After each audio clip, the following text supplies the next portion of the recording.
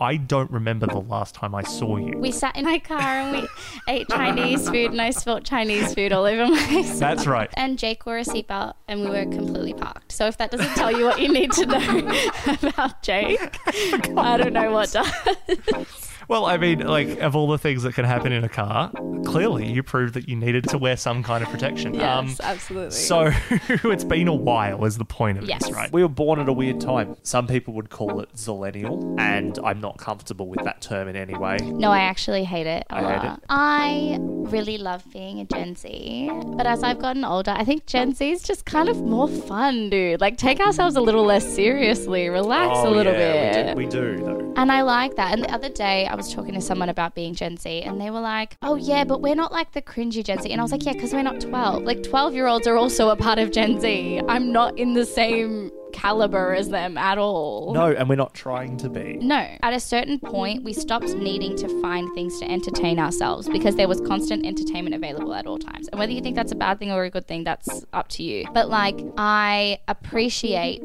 that I never feel bored. When I was young, I was very lonely and very sad and not having friends and blah, blah, blah, blah, blah, loser alert. Like, I would just sit in my room and like practice my times tables. Girl, there's more to do. There's more to life. Struggling to see how you were lonely at 4. Party animal you are. Party animal. Yeah, just what are you doing? Oh, just hanging out, memorising my times tables.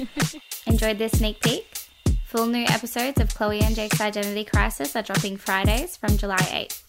Subscribe now right here or wherever you get your podcasts.